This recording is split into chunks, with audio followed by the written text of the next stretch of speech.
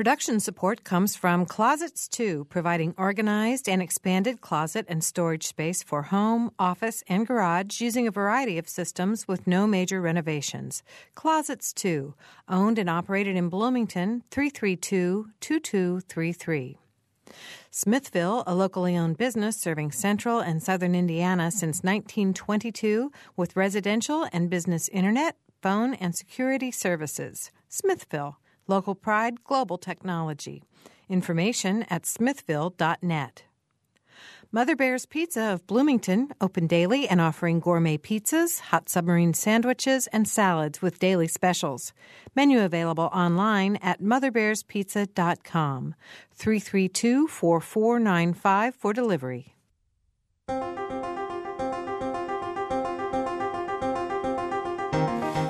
Welcome to Noon Edition. I'm Bob Zaltzberg, editor of the Herald-Times in Bloomington, along with Mary Catherine Carmichael. And today we're going to talk about various issues involving the construction of I-69. Joining us in the studio are INDOT I-69 spokesperson Cher Goodwin, INDOT Deputy Commissioner Samuel Sarvis, Citizens for Appropriate Rural Roads President Thomas Tokarski, and Monroe County Commissioner Mark Stoops. If you've got questions or comments, you can certainly join us on the program by dialing 855-0811 in Bloomington or 877-285-9348 from outside of the Bloomington area. And you can also go to our website, wfiu.org/noon edition to send in a question. Well, thank you all for being here. This is a big group. Thanks for having us. Good to be here. Thank you. It's great to have you. I know that when Mary Catherine and I do the fundraising show, and we always ask for topics, I-69 is usually a topic that gets mentioned. So we're coming right out of fundraising, and here we are. Yep. So, Sam, by the way, hey, we got to thank everybody. We met the goal, and thanks to all the folks who called in and supported us while we were doing our little plea. So we appreciate it. Thank you. Get to be on for another year. All right. So, Sam, I want to start with you. If you could talk about the current status of the I-69 project. I know that there's been some movement in the last few weeks in terms of some accelerated parts of the plan. Sure. But first I'd like to say, Bob, it's not fair to invite us in, have a promo about a pizza place for a noon program and not serve lunch. No. Sorry. So noted. Yeah. We're pretty excited. The governor announced just about a month ago that we were going to accelerate the construction of I-69, sections 1, 2, and 3, which will take us from Evansville to Crane. And complete those three sections open to traffic by the end of 2012. Okay. Now, the accelerated schedule, how did that happen? What exactly does that mean?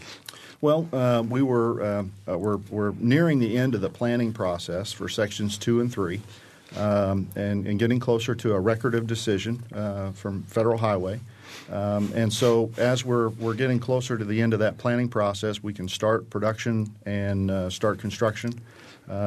Section 1, it's broken into 5 segments, and we got a record of decision in the spring of 2008 and then broke ground in the summer of 2008 on that section.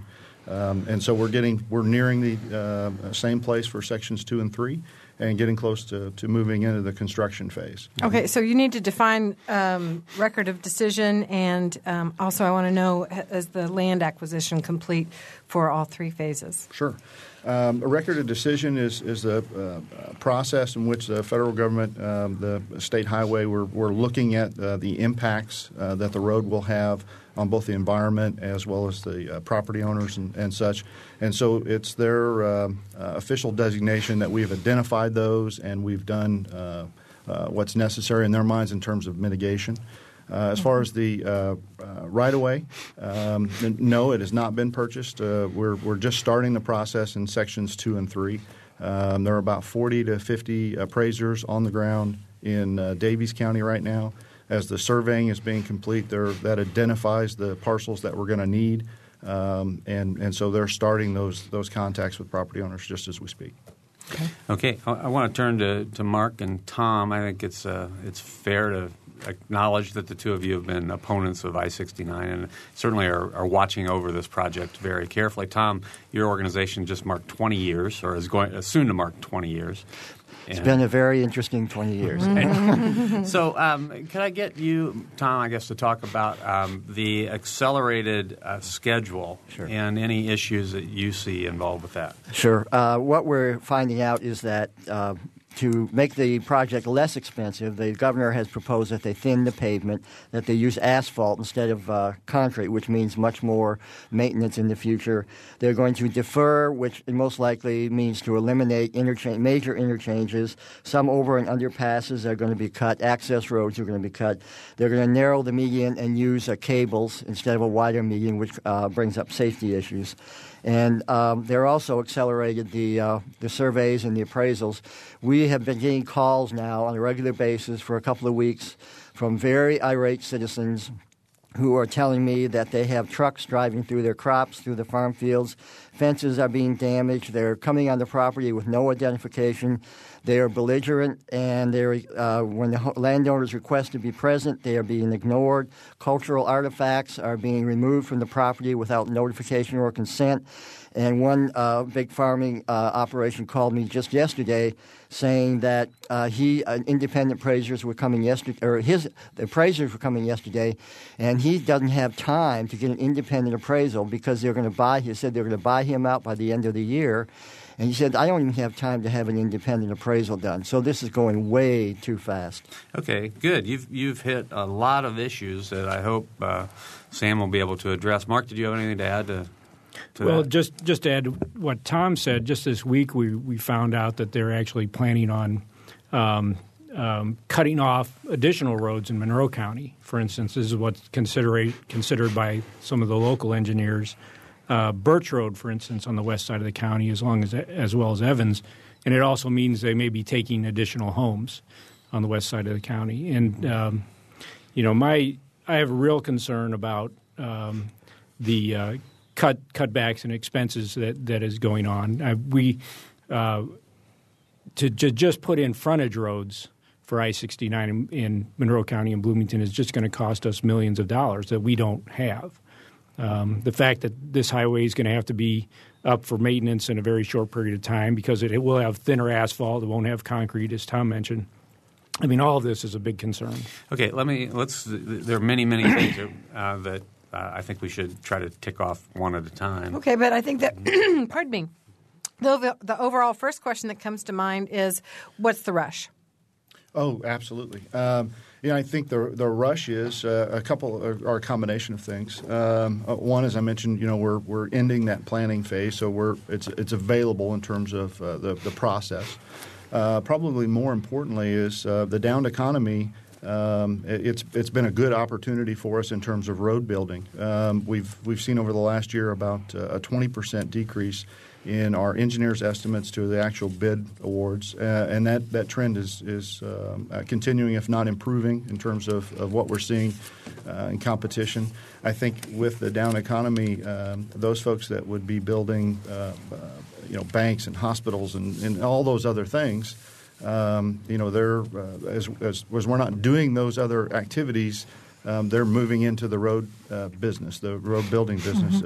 Interested in being a part of that as the Major Moves program, as well as the recovery has really put that focus on road building. So we're seeing better prices. It's certainly the opportunity to provide economic development in terms of jobs for the construction itself.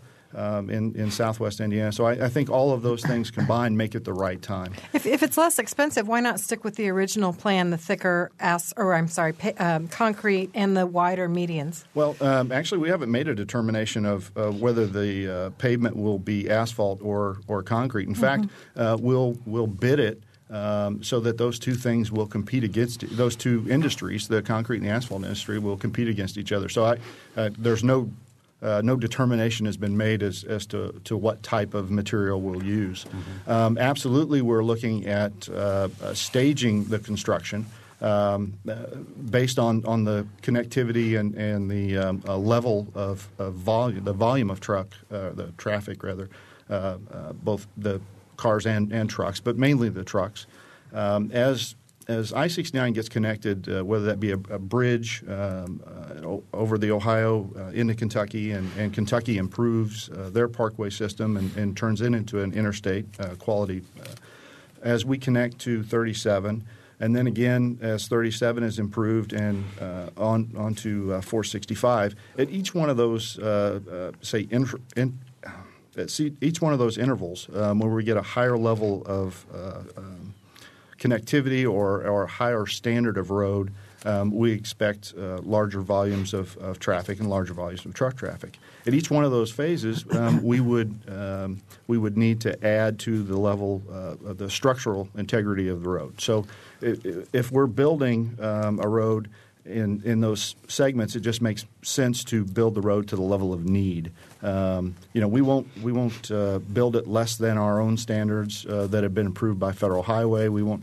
It's not a chip and seal road. This is an interstate quality highway, but we certainly don't need to build it for the connectivity of multiple states until we get to that level. So we're trying to be good stewards of the tax dollars. Okay.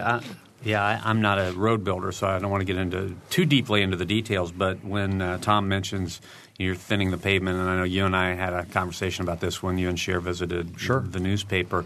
So how much thinner is the pavement? And you talked about going in stages. So how do you determine how much is good enough that it's not going to take a lot more maintenance, for instance, and resurfacing because of the wear?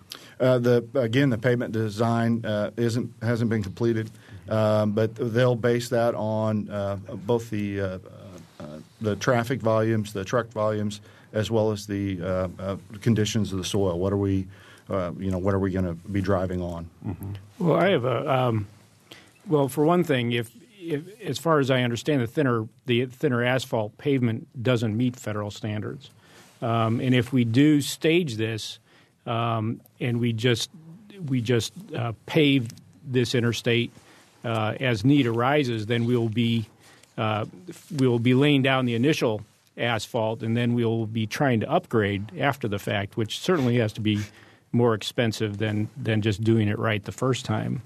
And if we're already talking about already the cost of that interstate has gone up to, even by INDOT's estimates, $3.2 billion between Evansville and Indianapolis. Really, I think a more realistic estimate, going by a lot of CARS research, is that it's probably closer to $4.5 billion. And the question that I'd have to ask is, where is that money coming from? Mm-hmm. Where have you identified funding for this highway so that you can actually make a statement that this is going to be completed by 2012, which of course is an election year. I just have to point that out because I think probably the whole reason this is getting stepped up is because of that. Another important thing to remember is the recent Purdue study came out that showed that, for example, 4,000 bridges in the state of Indiana are structurally deficient or obsolete and need a lot of work. The state has a $5.4 billion backlog in local maintenance and upgrades that need to be done to its highway system. Why are we going to build a multi-billion-dollar new highway when we can't keep up the roads we have now? All right, Sam, let me again have you. Sam has a list now. Yeah, he's writing these things down. So the idea about building it to one standard the first time instead of building it and then coming back in and rebuilding it. What's the justification for that? Again, we're building to that level of need, as it's needed. Certainly, the Major Moves program. We identified $700 million for the construction of sections 1, 2, and 3 of I-69, and we completely believe that we can construct the first 3 sections for $700 million. Okay. So the funding is there for those 3 sections. Absolutely. Okay. We're going to go to the phones. We have Tom on the phone, so we're going to go there first. We've got several emails, so we've got a lot of people that are interested in this topic. Tom, let's go with you first. Tom. Hi. I have a question specifically for Thomas Tokarski. I know you've been at this for quite a number of years now, over 20 years, and I guess I just want to know why you stick with it. And I'll just let Mr. Tokarski answer the question, and I'll hang up and listen on the phone. Okay. Believe on the me, radio. I appreciate it. Thank you. Thanks, Tom. Believe me, Sandra and I have asked ourselves this question over the years. We see this. I feel I have a very strong responsibility to my community. I get a lot from my community, and I feel I have a responsibility to give something back. When I see a threat coming like this to the environment, to the rural communities, and to the fiscal condition of the state, I can't just back away from it. I have to do something, or I'm just being a coward about it. I'm not being a responsible citizen. So I have a responsibility to see that the money for transportation in the state is put to the best use possible. We can repair and upgrade the roads we have. Indiana is ranked 49th in the country among all the states in environmental quality. This highway is going to be an environmental disaster, and I can't stand by and watch that. I have gone for almost 20 years and talked to the people in southwestern Indiana. A woman the day before yesterday called and said, they're going to take my farm, they're going to cut through my farm, and we're an older couple. But what about the woman down the road? She's 91 years old. She's born and lived in the same house her whole life. They're going to take her house. She's going to have to leave. She's going to see it destroyed, and it will probably kill her. And I can't just walk away from that. I have to stand up and say, what is the point of this highway when there are other better ways to spend the money? Well, Tom, I think I need to ask you where you live, because that's how you got involved, right?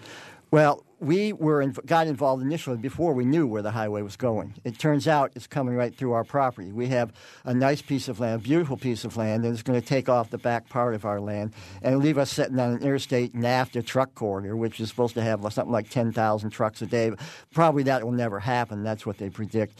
And so it will destroy our way of life. Last night, I couldn't sleep, and I went out after dark, about 3 o'clock in the morning. I thought it was cloudy. I went out and looked up, and it had cleared, and it was the most brilliant sky I think I've ever seen.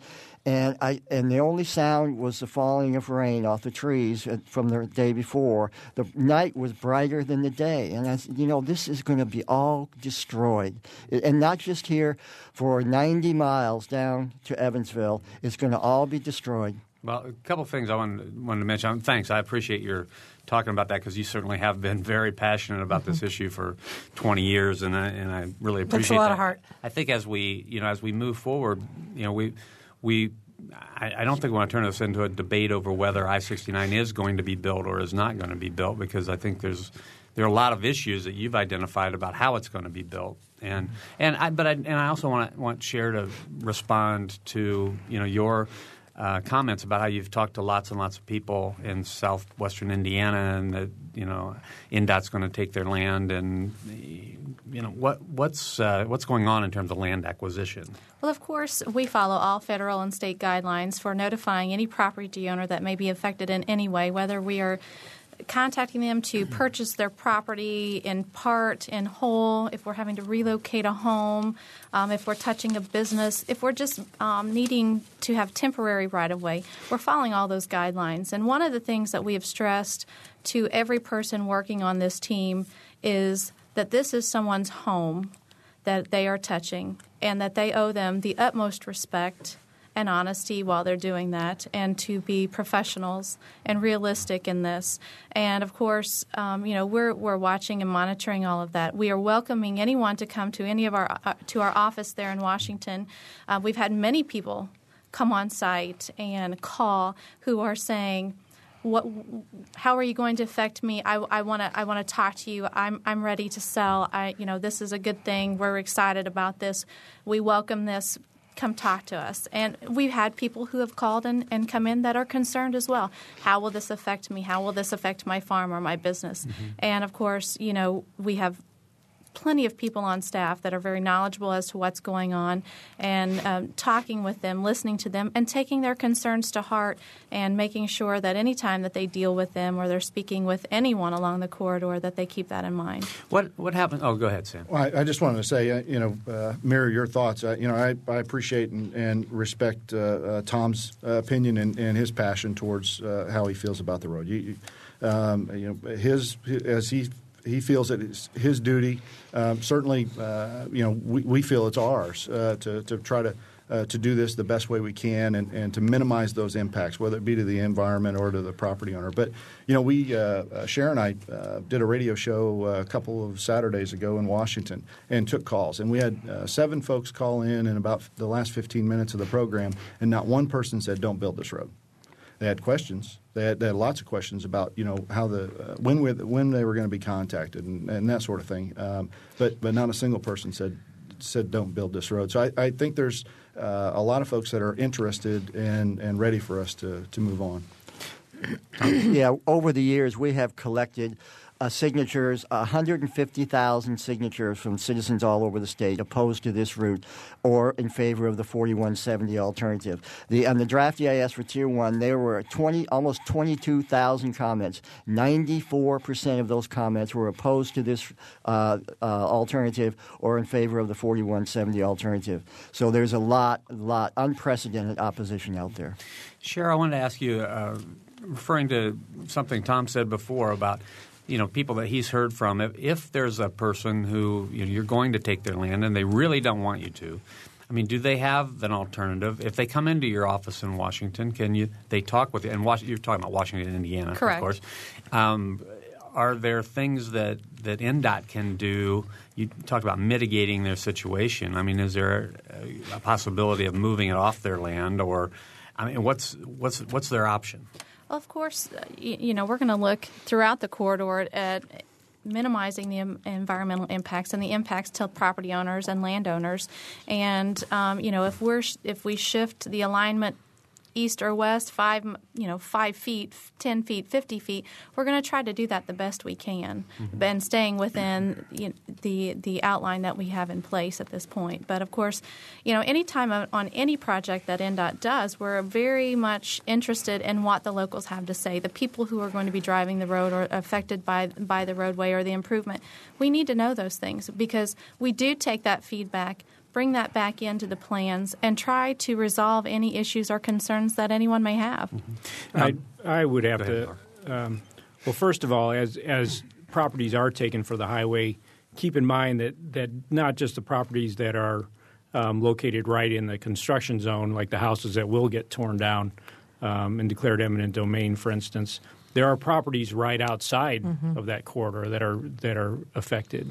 And when we are working on our corridor study for Monroe County, we could not get information from INDOT or the engineers. We tried. We sent letters. We made requests. We tried to get studies. And in the end, there was so little response, and we were told that we're not going to be seeing noise mitigation in Monroe County. We're not going to be seeing any pollution mitigation because INDOT has the ability to say, well, it costs too much, so we're not going to consider it. And we don't expect it to happen. We wish it would because the noise levels coming off an interstate are extremely high. The amount of pollution coming off of the interstate is high. The amount, if you can picture what an interstate through Monroe County and Bloomington will do to our level of ozone, our level of pollution that we are breathing every day. It's very high. And light pollution, there's no mitigation for light pollution. We really don't expect that INDOT is going to cover any of those environmental mitigations in Monroe County. Okay, we've got there's several things I want to react to, or I want Sam to be able to react to several of the things that you've said about mitigation. There are a lot of things Tom said earlier, interchanges that are changing. I want Cher to be able to address you mentioned cultural artifacts being taken off property, so hopefully Cher can address that. We have 6 emails, but we're going to take a short break because we're halfway through the program now, and when we get back, we're going to have to really pick up the pace and get all these things addressed. But we're talking about I-69 with 4 people today, 2 from INDOT, Cher Goodwin and Sam Sarvis, and Tom Tokarski and Mark Stoops. Tom's with Citizens for Appropriate Rural Roads, and Mark is with the Monroe County Commissioners. You're listening to Noon Edition. We'll be right back.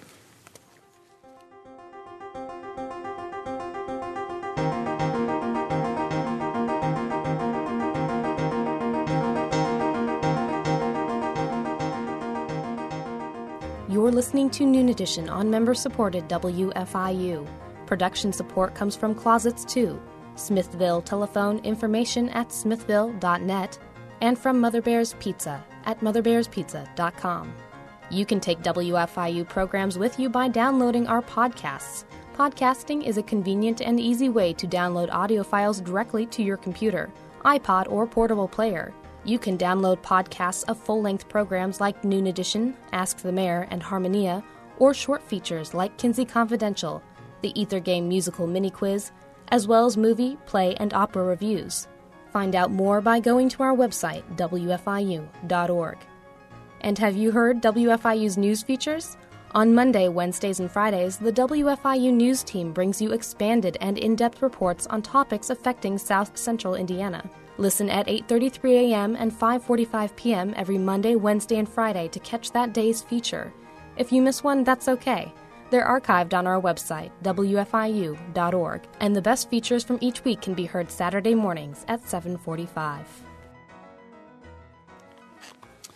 Welcome back to Noon Edition. We're talking about the construction issues involving the construction of I-69 with Cher Goodwin and Sam Sarvis from INDOT, as well as Tom Tokarski from Citizens for Appropriate Rural Roads, and Monroe County Commissioner Mark Stoops. If you have questions or comments, please phone us at 855-0811 or 877-285-9348, or you can email us, wfiu.org/Noon Edition. We have a lot of things to cover.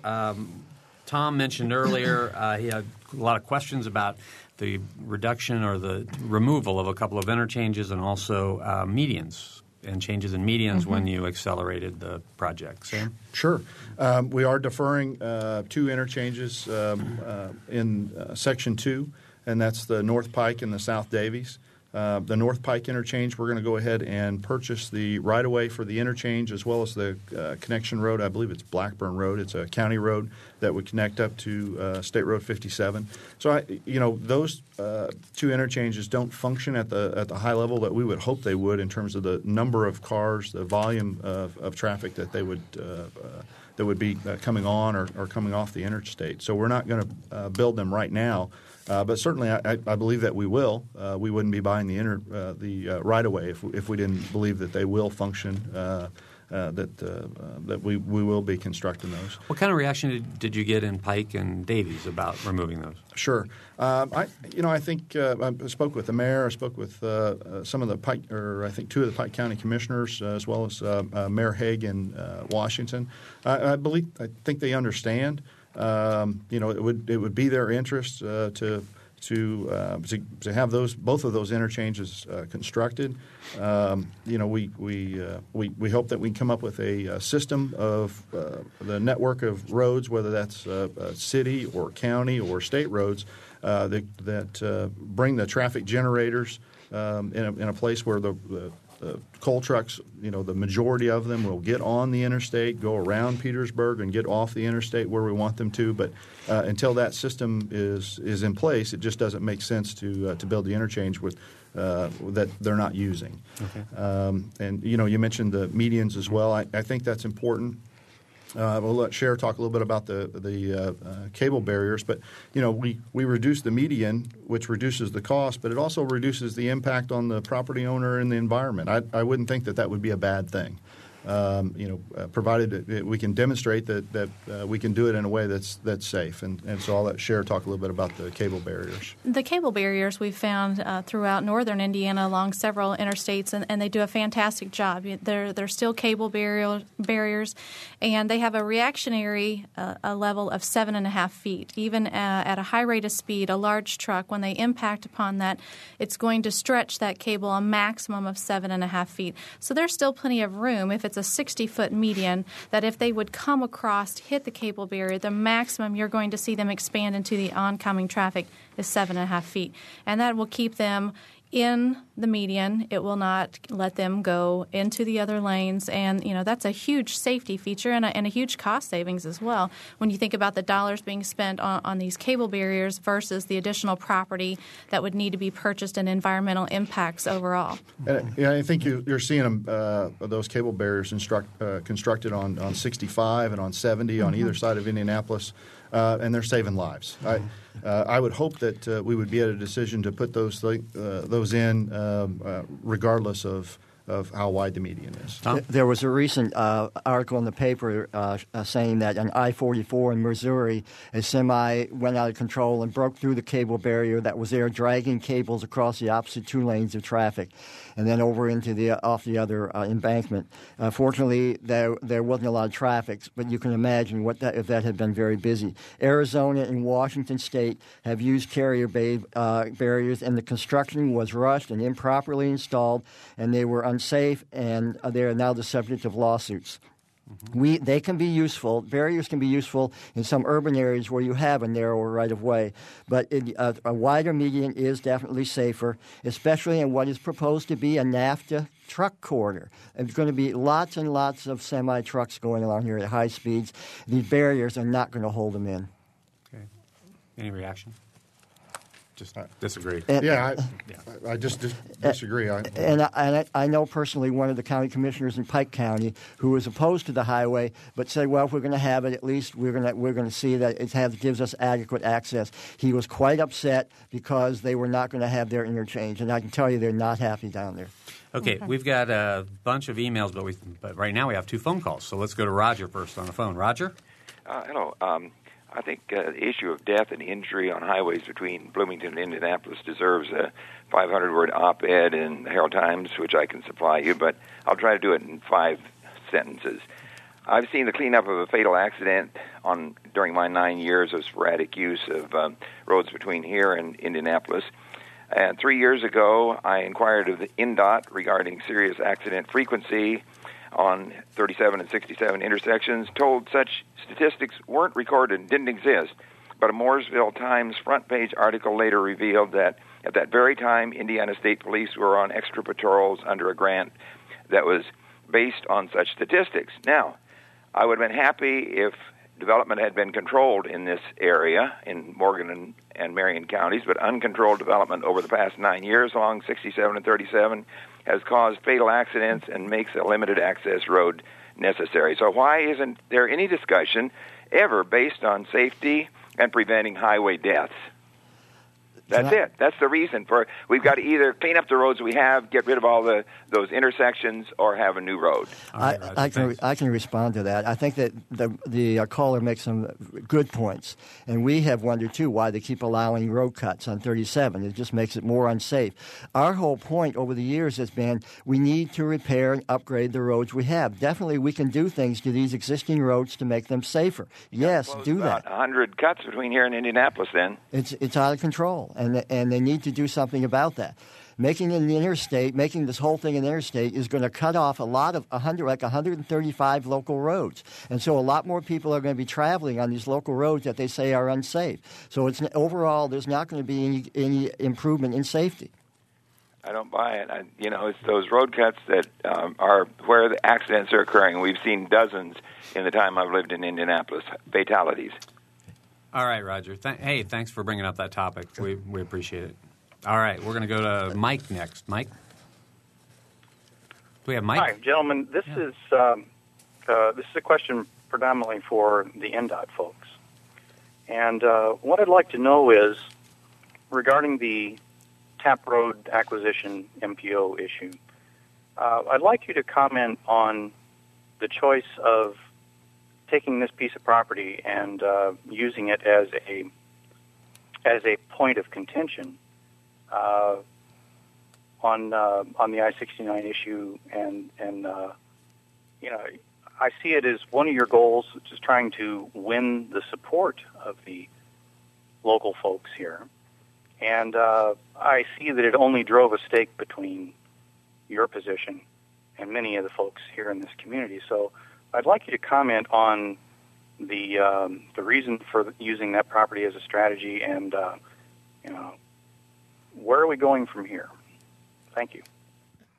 All right, Sam. Well, I don't think we've used that property as a strategy. I think initially it was, this was a lady who qualified for the federal hardship program, and not very many people do.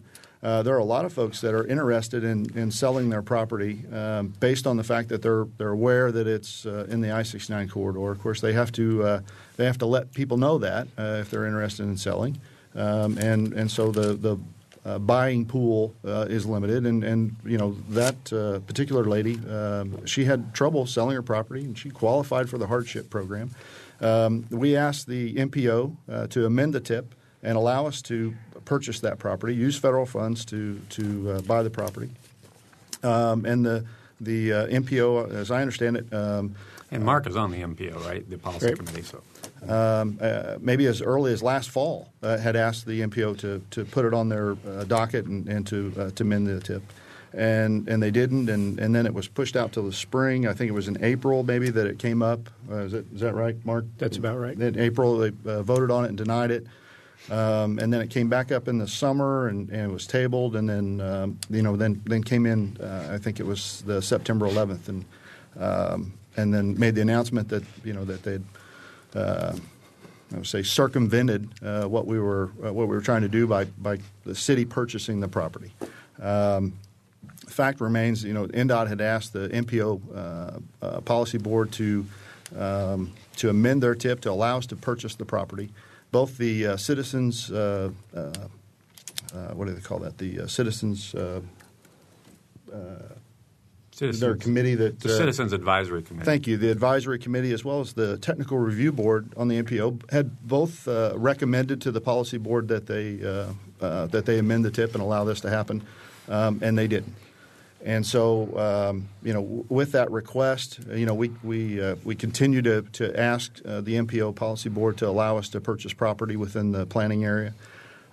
Section 4, we're about I would say 4 or 5 months away from a draft EIS, environmental impact statement, for it. And it's very possible we are already contacting property owners within Section 4 to purchase property with for mitigation, for environmental mitigation. So it's very possible we're going to be contacting folks within the MPO planning area if we haven't contacted them already.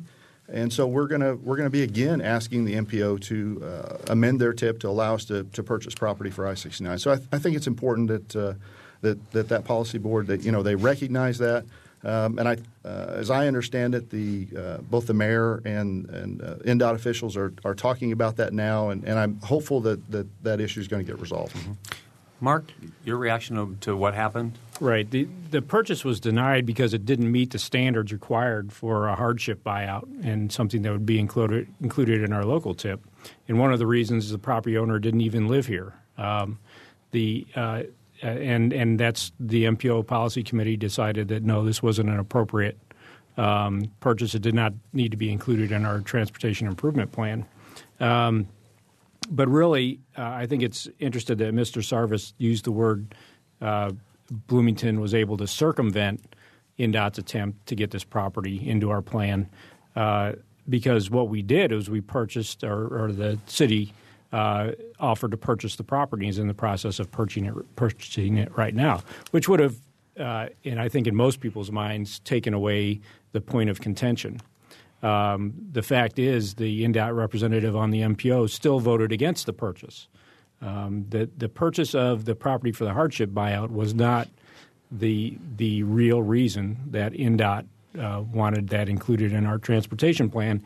It was so that our MPO would list I-69 as a project, and that was very thinly veiled. It was not really, as I said, the purpose of the purchase. Well, let me ask you this very general question. Why wouldn't the Monroe County MPO, Metropolitan Planning Organization, list I-69 as a future transportation project through Monroe County? I'll give you a short version of that. Because we feel that INDOT would use that as justification for federal funds by saying that Monroe County and Bloomington support I-69 through Monroe County, no matter of all the problems we've had with INDOT and the state regarding I-69. Both county officials and city officials feel that I-69 would very much damage Monroe County and even damage our economy. I'm sorry. I'll let Tom add to that. Clearly, funding is a big issue with this project. And INDOT said they have $700 million. It's interesting that I've looked at their latest large projects list of major projects for the next 4 years, and they have several I-69 projects in there that come to $826 million, already over the $700 million for the first three sections. So there is a serious funding problem, and the feeling is that the project like this has to be in the tip to get federal funding for it, and they're trying to get federal funding for this project. They don't have it yet for 4, 5, and 6.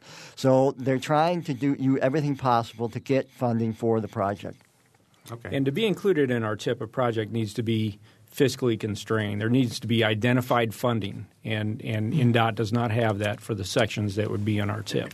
So really there was no legal basis to withhold funding to Monroe County, and really I'm surprised that this issue has come up again.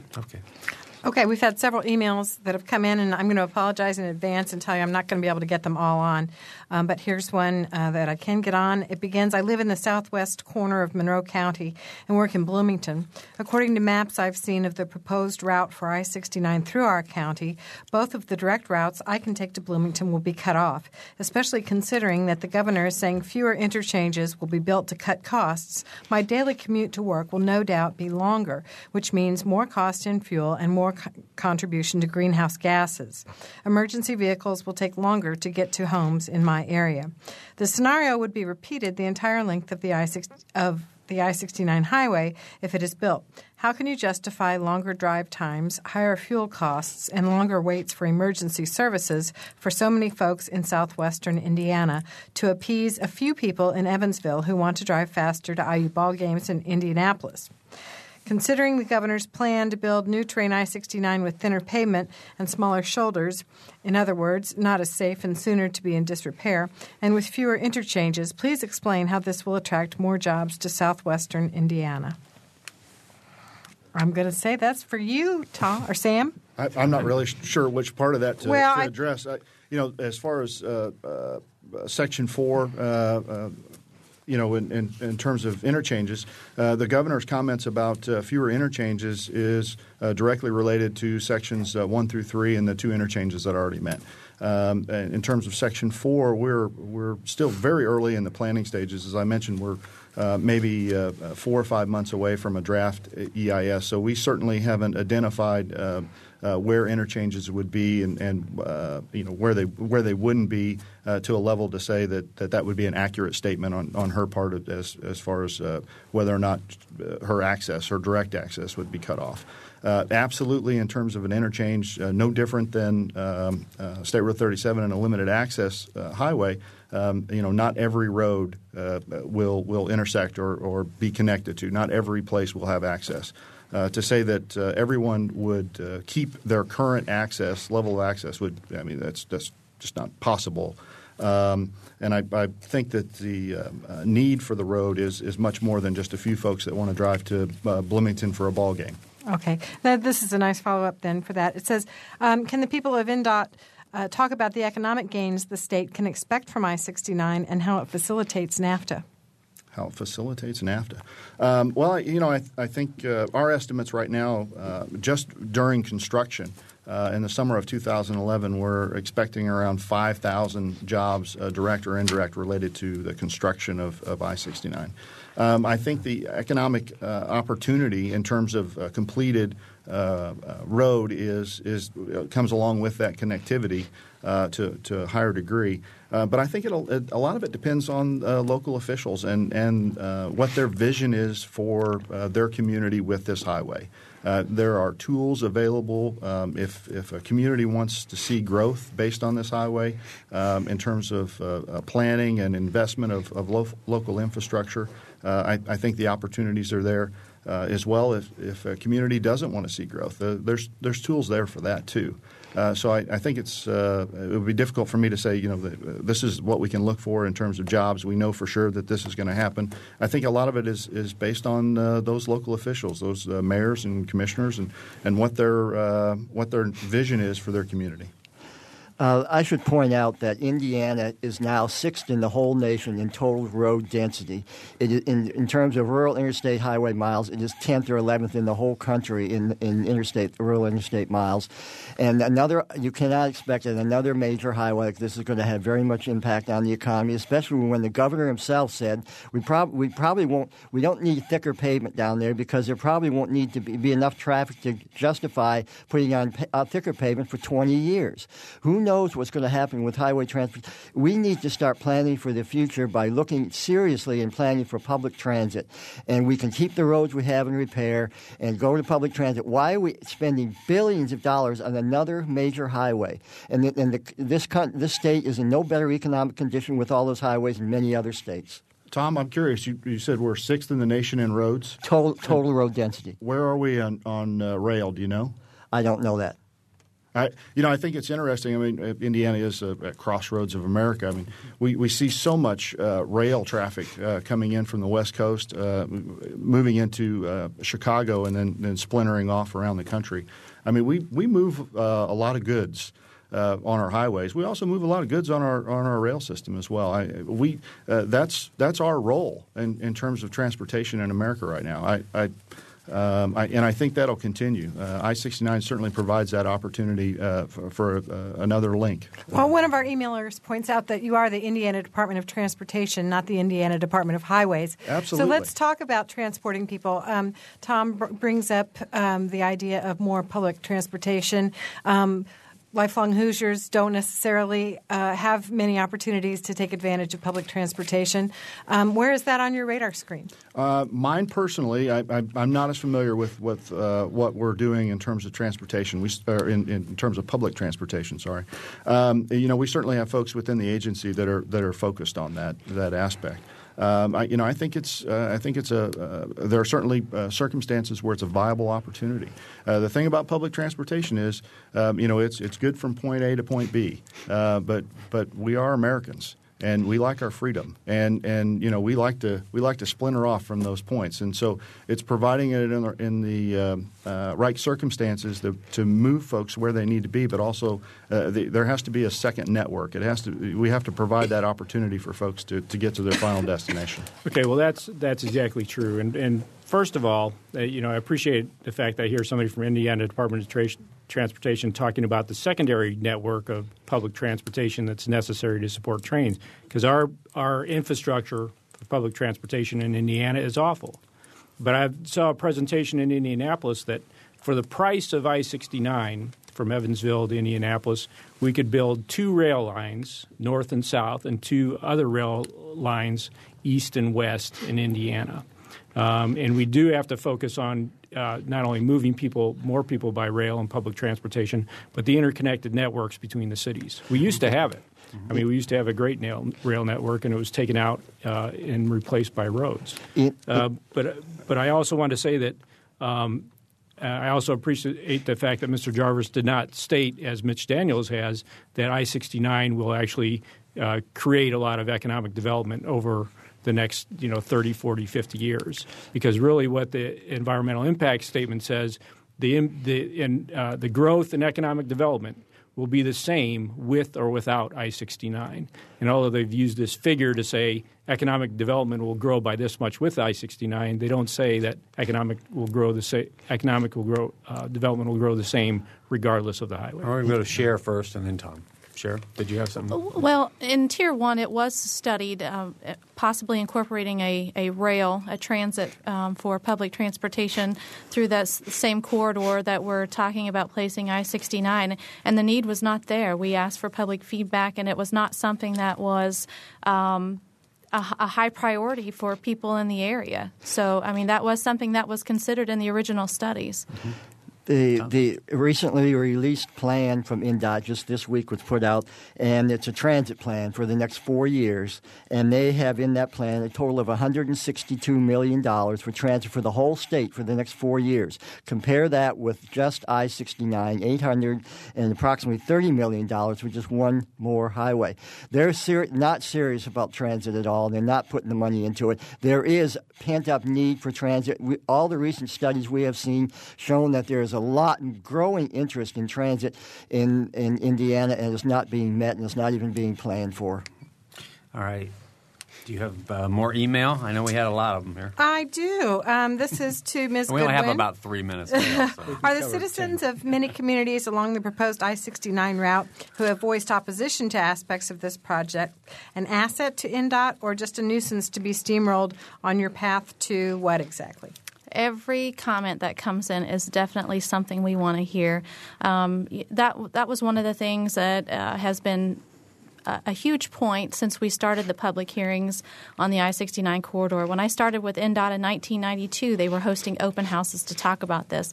We've had public hearings and meetings since that time, and it's critical that we have people come out and express their opinions and concerns and share these with us, because we want to build the best road possible, the safest, and impact the environment and the property owners as little as possible. So it's critical that we hear each and every concern that comes in individually, through groups, through local leaders. We want to build the best road that works, not just for us, but everybody involved. Just to add on that, if public input wasn't important to us, we wouldn't be here. Yeah, Sam, I want to ask you, and I'm sorry we only have about 1 minute to go, but I want to ask you about different decisions that are being made about these sections that are under construction, that people might, if they have questions, if they have concerns, if they have access issues, what should they do to get their points across? Sure. I'll give you the telephone number for the office there in Washington. It's 812-254-2831.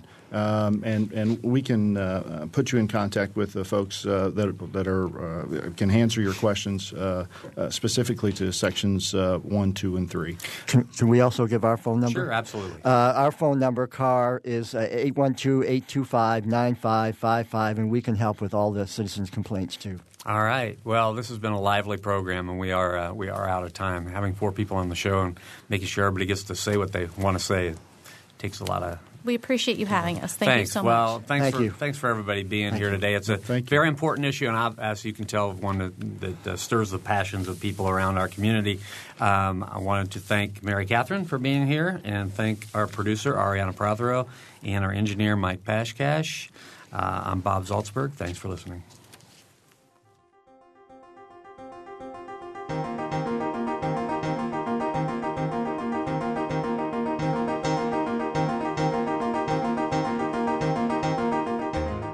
Noon Edition is a production of WFIU and the Herald Times. A podcast of this and other WFIU programs is available at wfiu.org. Production support comes from Closets 2, providing organized and expanded closet and storage space for home, office, and garage using a variety of systems with no major renovations. Closets 2, owned and operated in Bloomington, 332-2233. Smithville, a locally owned business serving central and southern Indiana since 1922 with residential and business internet, voice, and security services. Smithville, local pride, global technology. Information at smithville.net. Mother Bear's Pizza of Bloomington, open daily and offering pizzas, pasta dinners, and wings with daily specials. Menu available online at motherbearspizza.com, 332-4495 for delivery.